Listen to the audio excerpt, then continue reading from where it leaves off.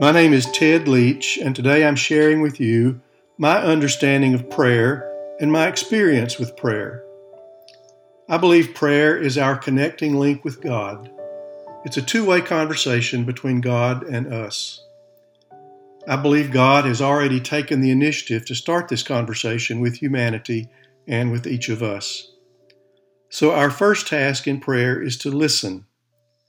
Prayer helps us discover ourselves, God, and how we can be useful on planet Earth. When I was a child, I thought prayer meant we talk and God listens. At the Sunday evening church service, the pastor would call on someone to pray, and that person would stand up and start talking to God. I don't remember anyone ever saying, "Let's begin with a few minutes of listening to God before I speak." Silent listening happens in monasteries. Silent listening happens in Quaker meetings. Silent listening is a good place to begin our prayer. Benedict of Nursia lived about 5 centuries after Jesus. He died in the year 547. Benedict understood that in prayer, the first order of business is listening. He formulated what became known as the threefold Benedictine rhythm of prayer. First, listening, which can be reading scripture or faith material or silence. Then, second, meditating on or processing what we've heard. Then, third, speaking to God or responding to God with our heart's desire. In 1 Thessalonians, Paul challenged us to rejoice always, pray without ceasing, give thanks in all circumstances. My late friend John Rutland took seriously Paul's invitation to pray without ceasing. John used to say that he prays everywhere, sitting or walking, when he shaves or when he drives the car. At that point, John's wife Mary interrupted him and said, "Honey, when you drive, everyone prays." While we can pray anywhere and everywhere, it's helpful to find a special place to pray, or several special places to pray, and also a special time to pray. My special places are my desk, the kitchen table, a favorite chair, and the porch swing that my great-grandfather built.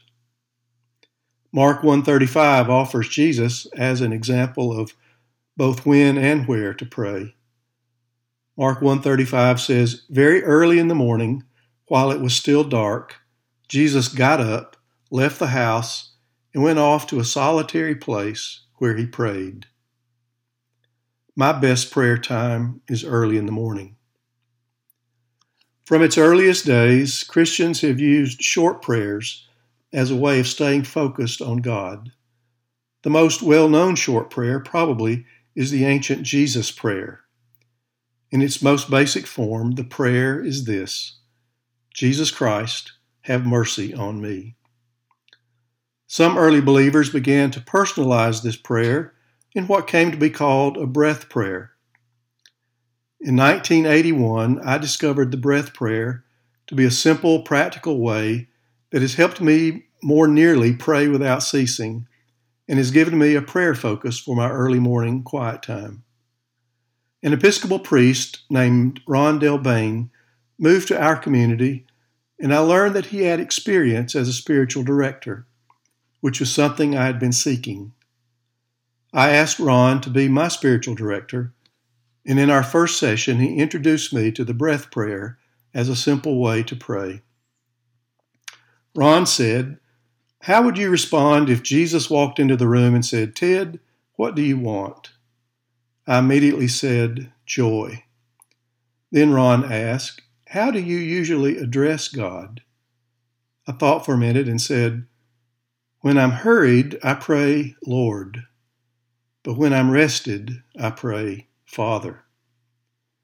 Then Ron asked, "How would you ask the Father for joy in 4 to 7 syllables, such as, 'Father, give me joy,' or 'Father, let me know your joy'?" I said, "I'm long on knowing and short on feeling, so I would say, 'Father, let me feel your joy.'" 10 years later, I shared my experience with the breath prayer in a church newsletter. Ron saw the article in the newsletter and included it in a later edition of his first book, The Breath of Life, in which he calls me Alex. Here's a paragraph from page 103 of The Breath of Life, A Simple Way to Pray. I taped my new breath prayer, Father, let me feel your joy, inside my desk drawer. I wrote it in my calendar. I found ways to remind myself to pray this prayer many times each day. It became a breath prayer that I prayed for 8 months. Over time, the prayer was answered. It was time for a new prayer focus. While showering one morning at a weekend retreat, I prayed, Father, radiate your love through me. The new prayer had a dual focus, to receive God's love through and through, and to be a vessel for radiating God's love outwardly. I prayed this prayer from October 1981 until May 1991. I was at a camp for a 5-day session on spiritual formation. After a lecture, we were asked to spend an hour reflecting on John 15. I sat in the chapel looking at a picture of Jesus.